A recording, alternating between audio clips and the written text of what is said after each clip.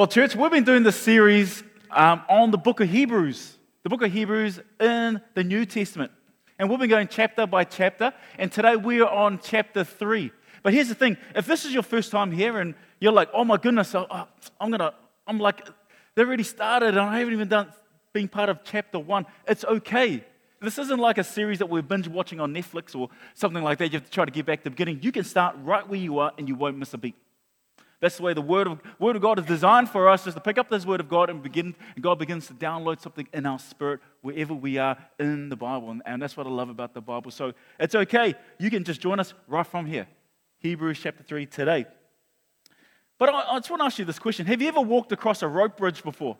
You know what a rope bridge is? You know, it's a whole bridge that's been made of rope. Anyway, it's a rope bridge. and when you walk on this rope bridge, it's kind of like it kind of moves. It moves, and depending how far away and how high it is up in the air, it can be very scary going across this bridge. And now, if you go across with a guide, this is what the guide will tell you. The guide will tell you is to keep your eyes forward, keep your eyes fixed, keep your eyes focused on the end.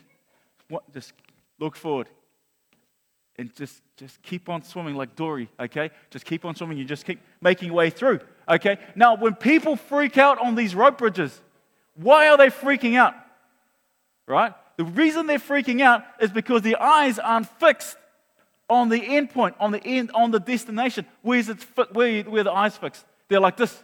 Oh my goodness, right? And then they start shaking and the people freak out. This is true. This is true. This is so true. You head towards what you are focused on. You will head towards what you are focused on. Right? There are so many factors in our life that we can't control. There's so many things that are out of our control. But one thing that we can always control is our focus. This is why a lot of marriage fail. Not because of loss of love, but loss of focus. Loss of focus. And this is true of every relationships, not just marriages, any kind of relationship. Relationship between child and parent, grandparents, or whoso work relationships. Right? It's not because of loss of love or breakdown. It's because of loss of focus in a relationship. What are you focused on in those relationships? Are you just focused on all the faults? Because if all you're focused on are all the faults, then that is all you will see. Because we head towards what we are focused on.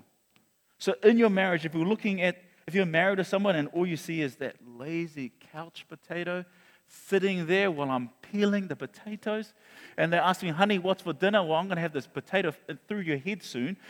You want to know what I'm talking? No. Yeah, right? But focus on, like, oh my gosh, that's the object of my desire, right? He is the object of my desire. But guess what? Because the more what you focus on, you get more of. Right? Do you want the object of your desire or do you want a lazy couch potato? Right? Men, do you want an old bag? Or do you want, what do you want? It's change your focus. Because what you focus on, you get more. We tend to head towards what we are focused on. So what are you focused on? Right? And sometimes what we call failure is just broken focus. It's just broken focus. It's why the things that we're so passionate for, all of a sudden that passion begins to leak. It's not loss of passion, it's loss of focus. Let me ask you something. What are you focused on in your faith? What are you focused on in your faith? Are you focused on the storm that you see all around you?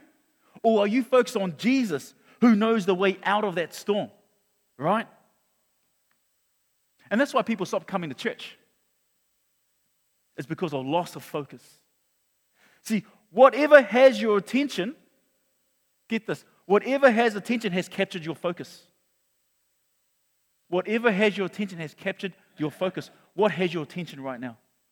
In your walk with God, what has taken away your attention? And that's what chapter 3 is all about. Chapter 3 of the book of Hebrews is all about keeping focus.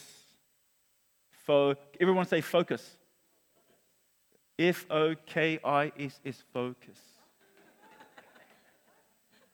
Oh, sorry. No, I'm not back in Mangere. I'm here. Here we go. Focus. It's not something between me and my wife. It's something, okay, no, let's carry on. My wife always says to me, Ant, you don't have to say everything that goes through your head. Right, just keep, okay.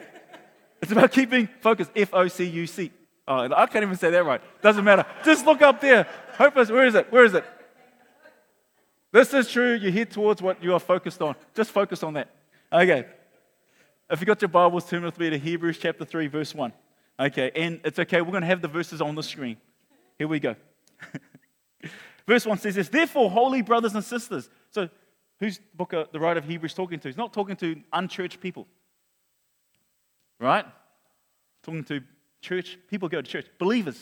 If you're in this room and you're not really a believer, that's okay. You're still going to get something out of this message.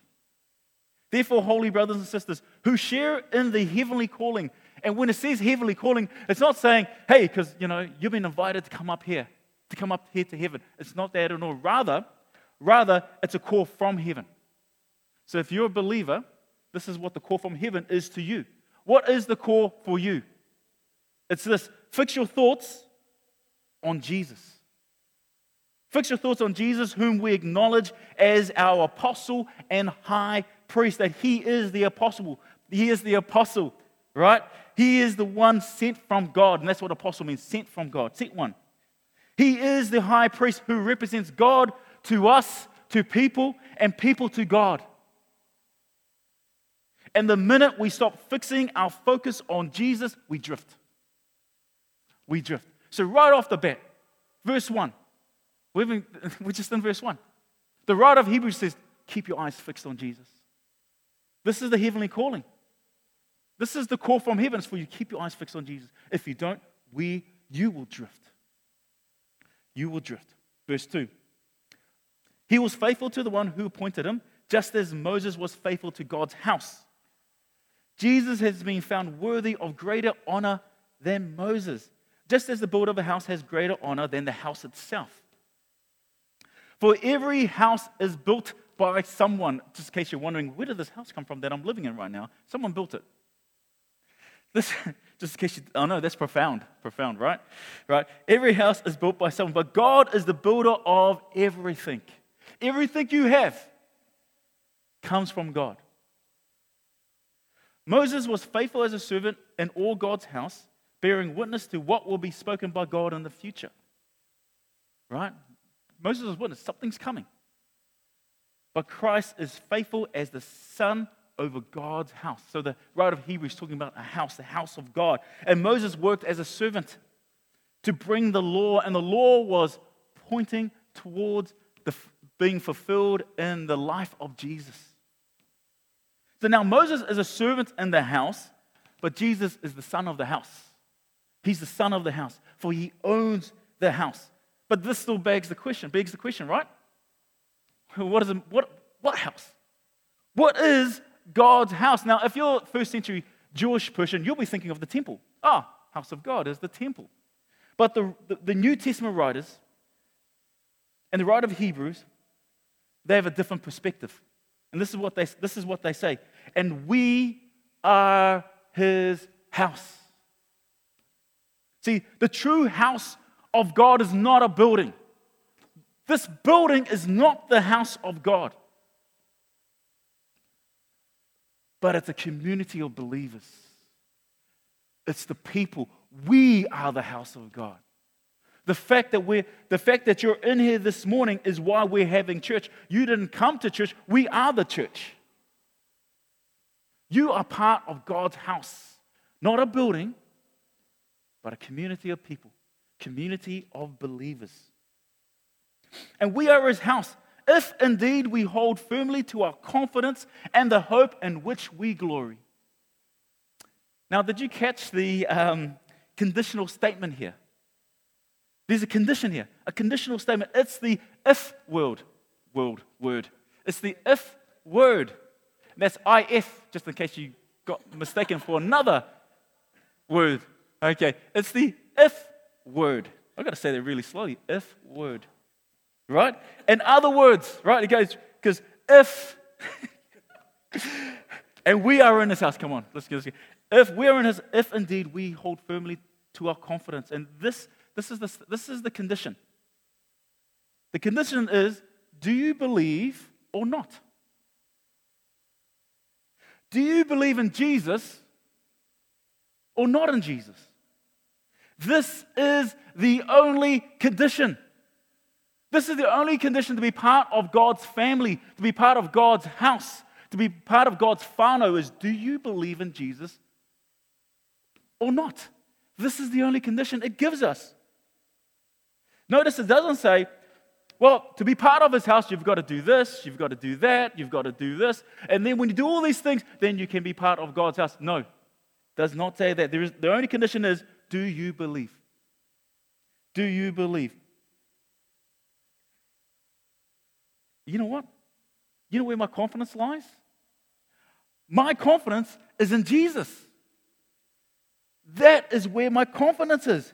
That is why I keep the faith no matter how hard things get. Because my confidence is in Jesus.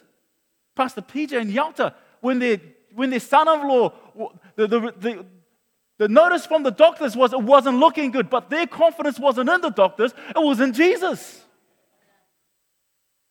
No matter what we go through, no matter what bad report we come from, my confidence is not in anything I'm hearing out there. It's not in what the world is telling me. It's in who Jesus is. That is who my confidence is in. You know what that means? It means my confidence is not in my own merit. That's what the writer of Hebrews is saying. Your confidence is in nothing that you do. You know what that means? That means that you can't lose your salvation based on anything you've done or not done. Because your salvation was never based on you. Your salvation was never based on anything you've done. It was all based on what Jesus has done. And that is who we put our confidence in. And that is why we keep our faith. You cannot lose your salvation based upon sin because you haven't ticked all the boxes, right? If you believe you can lose your salvation because of all these sins you've done, that is bad doctrine. That's not what the Bible teaches. My confidence is in Jesus. My confidence has nothing to do with my own merit. My confidence is in what Jesus has done for me. It's what He has done. That's where my confidence is. But the writer of Hebrews gives us a warning because he's writing to believers. If you're a believer here this morning, this is the warning of the writer of Hebrews to you. Warning you that although you can't lose your salvation based upon anything you do, but he warns us because you can still reject this salvation. You can still reject this salvation. Your salvation is not based upon works, but by faith. It's based on faith. It's based on belief. You can reject this by unbelief, but no longer believing in, but no longer having confidence in. And this is the writer of Hebrews, this is his warning to believers, warning us not to stop believing, but to be confident in Jesus, that in Jesus we have our confidence. Verse 7. So as the Holy Spirit says, today, if you hear His voice, do not harden your hearts as you did in the rebellion during the time of testing in the wilderness. And this is hyperlinking us to the Old Testament. To ancient Israel when they were in the wilderness before they entered into the promised land. Where your ancestors tested and tried me, though for 40 years they saw what I did. That is why I was angry with that generation. I said, their hearts are always going astray. They're not focused. And they have not known my way. So I declared on oath in my anger, they shall never enter my rest. See to it, brothers and sisters, that none of you has a sinful, unbelieving heart that turns away from the living God. But encourage one another daily as long as it is called today, so that none of you may be hardened by sin's deceitfulness. Sin's deceitfulness will take your attention away. And whatever has your attention captures your focus. See, God's rest is where He lives. It's where God dwells. When God created, He created the world in 6 days, and on the seventh day He rested. He rested, and He invited humanity to enjoy His rest, His dwelling place, until humanity decided to say, you know what, God, we're not going to trust you anymore. We're not going to trust what is good and evil. We're going to decide for ourselves what is good and evil in our own sight. And because of that, humanity stepped out of God's rest. And the story of the Bible is leading us to, and where God is inviting us and taking us on a journey to once again re-enter His rest. God's rest is where He dwells. And in the Old Testament context, that was the promised land.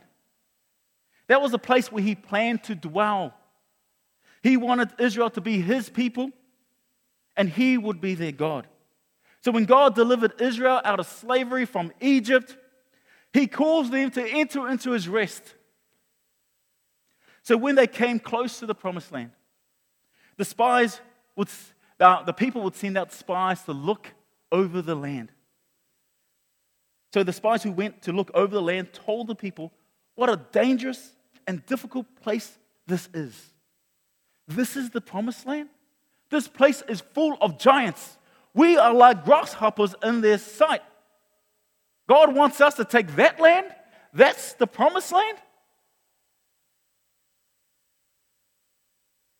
So the people stopped believing in God's promises and instead believed the lie. Let me ask you something. What lie are you believing? Because God didn't do what you expected Him to do. Because you made an ultimatum to God. God, if you do this, then I'll be here every Sunday. I'll be worshiping. But God, you've got to do this. And God doesn't do it. And say, oh, that's it. I'm turning my back because I'm believing a lie. But you know what's really interesting? God never said that He was ever going to do any of those things. We just assumed it. So what lie are you believing? So here's the thing. Why didn't the people enter into God's rest, into the promised land? Not because they violated any law or because of any sin. It was simply because they did not believe in God. They didn't believe that God will do what He said He will do. Because of unbelief, they did not enter into God's rest. Verse 14.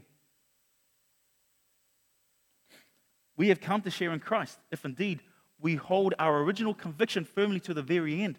The writer says, come on, hold firm. Keep your eyes fixed.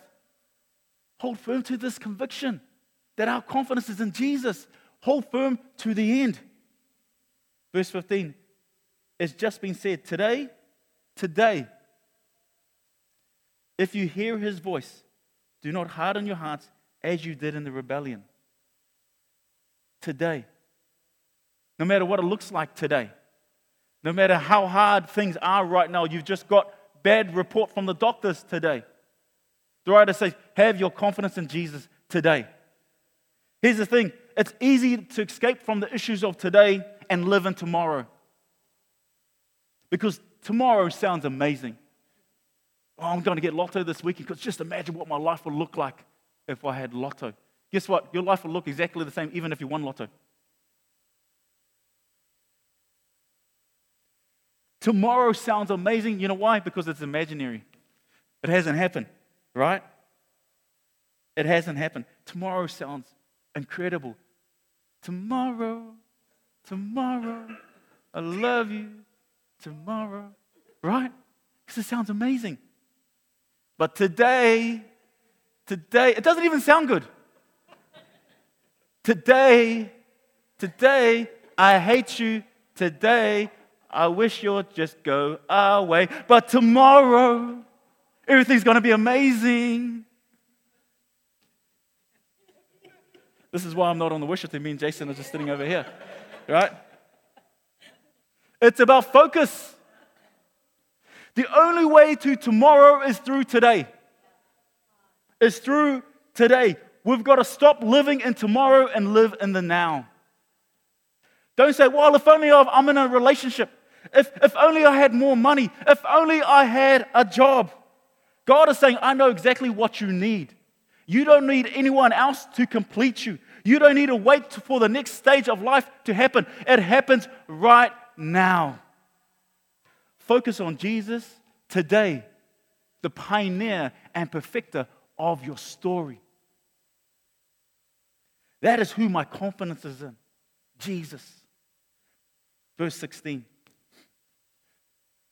Who were they that heard and rebelled? Were they not all those Moses led out of Egypt? And with whom was he angry for 40 years? Was it not with those who sinned and whose bodies perished in the wilderness? To whom did God swear that they would never enter his rest, if not those who disobeyed? So we see that they were not able to enter. Why weren't they able to enter?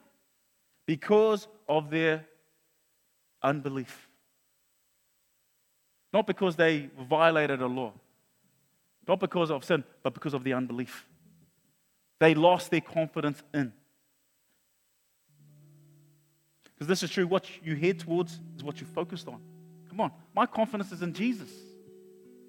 My confidence is in Jesus. Which means we can't sin away our salvation.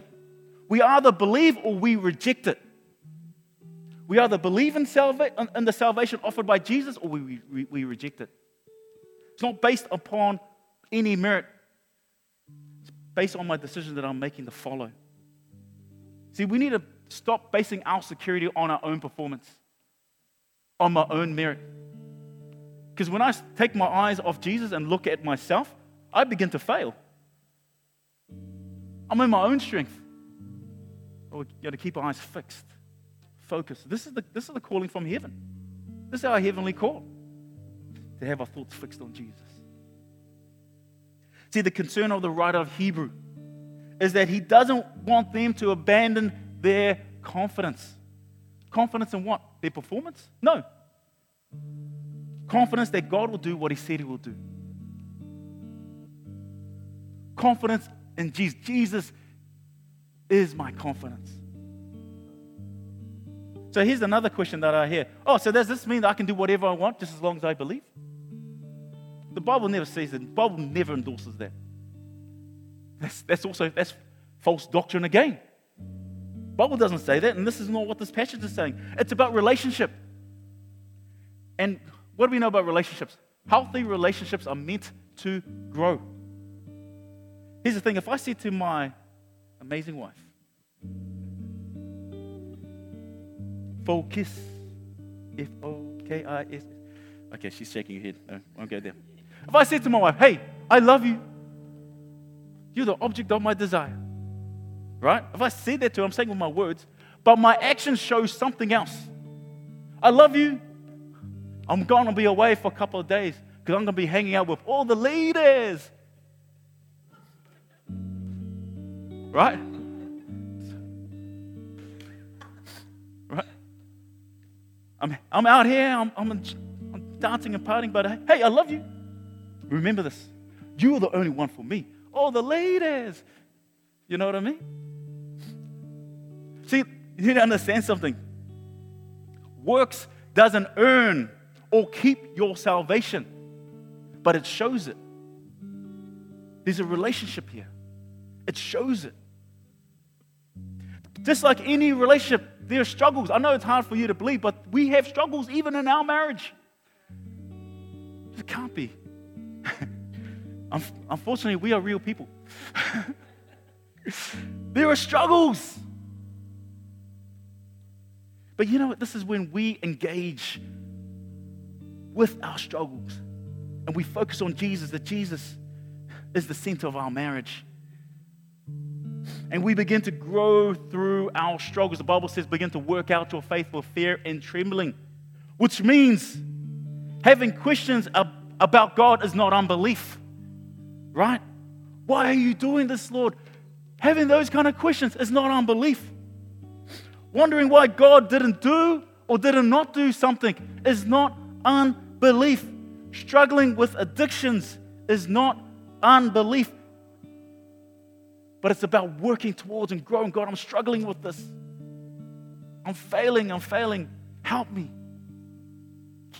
Even in your struggles, look to the one who knows the way out of your storms. This is what relationship is meant to look like. It's not about ticking box, because my confidence is not what I do. It's what Jesus has done for me. Refusing to believe that God's promises of eternal life is through Christ, that is unbelief. rejecting the gospel in favor of another gospel, that is unbelief.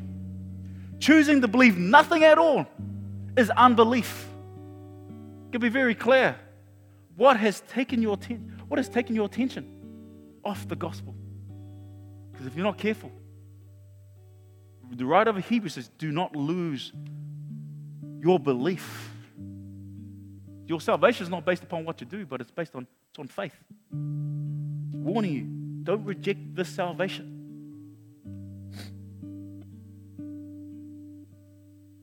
So what does this mean for us? It means that if you have ever walked away from God, it means that if you gave everything over to Him, but something happened in your life and you turned your back on Him and you stopped believing and you walked away, it means that you can come back home. Because unbelief can become belief again. It's not based upon what you do, it's based on your belief. It means if you've never known God, you've never had a relationship with Him, all your life you lived a life of unbelief, it means that today you can choose to follow Him, to make a decision and begin to believe. That I'm believing in someone that knows the way through my issues and my problems. I'm putting my confidence in this God. I don't really know anything about it, but I know that I feel like I'm home. And the reason why I feel like I'm home is because I'm part of God's house, not the building, but the people that are surrounding me. I'm part of a community who are struggling and working out their faith with fear and trembling. Because when we look around, we're all struggling in some point of our life. That is not unbelief. Unbelief is turning my back and losing confidence. Here's the thing. There's nothing you can do to make Jesus love you anymore. Did you know that? There's nothing you can do to make Him love Him anymore. No matter how many good things you do, no matter how much money you give to the church, there's nothing you can do to make Him love you anymore. You know why? Because He already loves you. You know what that means? It means there's nothing you can do less to make Him love you less. Because He loves you just as you are. But get this, He loves you too much for you to stay the same. And when you keep your eyes fixed on Jesus, the pioneer and perfecter of your story, you watch His love transform you. You know, I remember years ago, before I became a Christian, I was looking at my life, and my life was heading in this downward spiral. And there's many of us know you exactly in this. You know exactly what I'm talking about, and you know that I need to stop doing these things because it's leading to destruction in my life. And I really did try. I thought, well, I'm going to start doing all these good things. I'm going to maybe if I read my Bible, maybe if I say a prayer, saying a prayer, try to get all these. Maybe we kind of treat Jesus like He's Santa Claus. Right? Because, you know, he's like Santa Claus. He's got a list and He's checking it twice if we're naughty or nice. Right? Jesus is not Santa Claus. He's better than Santa Claus because it's got nothing to do with a list. It's about what He did for us on the cross, setting us free. And I remember I was like, every good thing, every step forward, I was doing like 2 steps back. Do something good. 2 steps back. And I was like, oh my gosh. I was like, I can't even do this. I said, what's the point? So I just gave up. I'm just not good enough. I'm just not worthy. My life is just not good enough. How can God accept someone like me? I can't even do it. Because I've been trying to do it in my own strength. Maybe someone in this room, you've been trying to change your life, but you've been doing it in your own strength. It wasn't until Portal dragged my butt to church.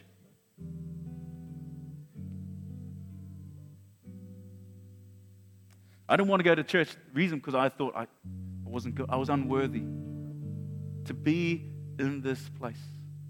I come to church. I remember looking around and I said, "Look, everyone's got their life together." Not realizing, though, no, these guys are probably even more messed up than me.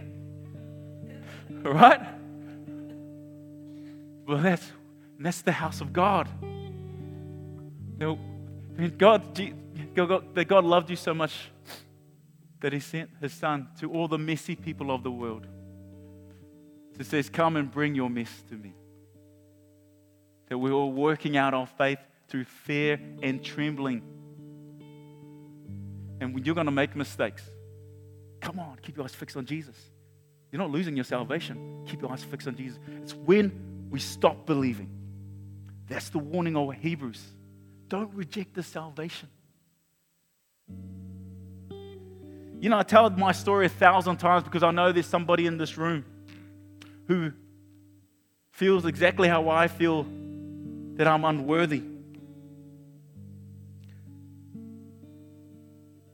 And God will say to you, as He said to me all those years ago, come as you are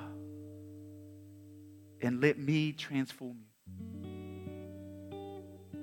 All of a sudden, I found myself wanting to go to church, wanting to read my Bible, do all these things, and my life started transforming. I realized I was doing the stuff, but not because I had this checklist. I was doing it because my life was being transformed, because I was in real relationship with Jesus, and I was part of a community, not in isolation. If you believe that you can be in isolation and be a follower of God, that is a false doctrine again. Come on, I'm speaking out against false doctrine. The Bible is about a community of believers to be part of God's house.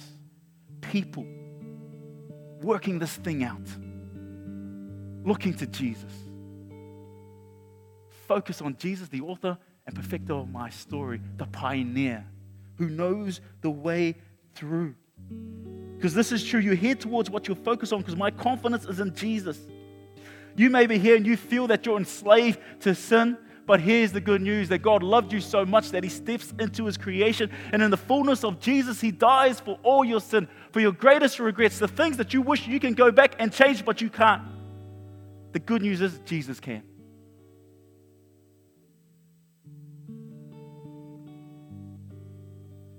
And it's not about saying some magic words.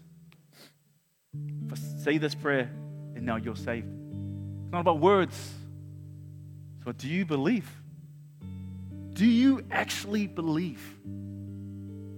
You might be in this room and you're like, I've tried it on my own, but I'm looking to you.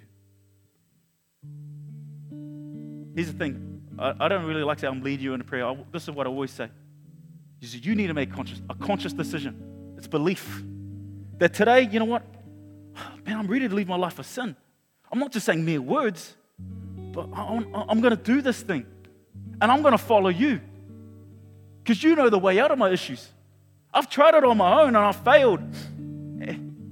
I want to encourage you. It's not a magic wand. Like all of a sudden your troubles go away.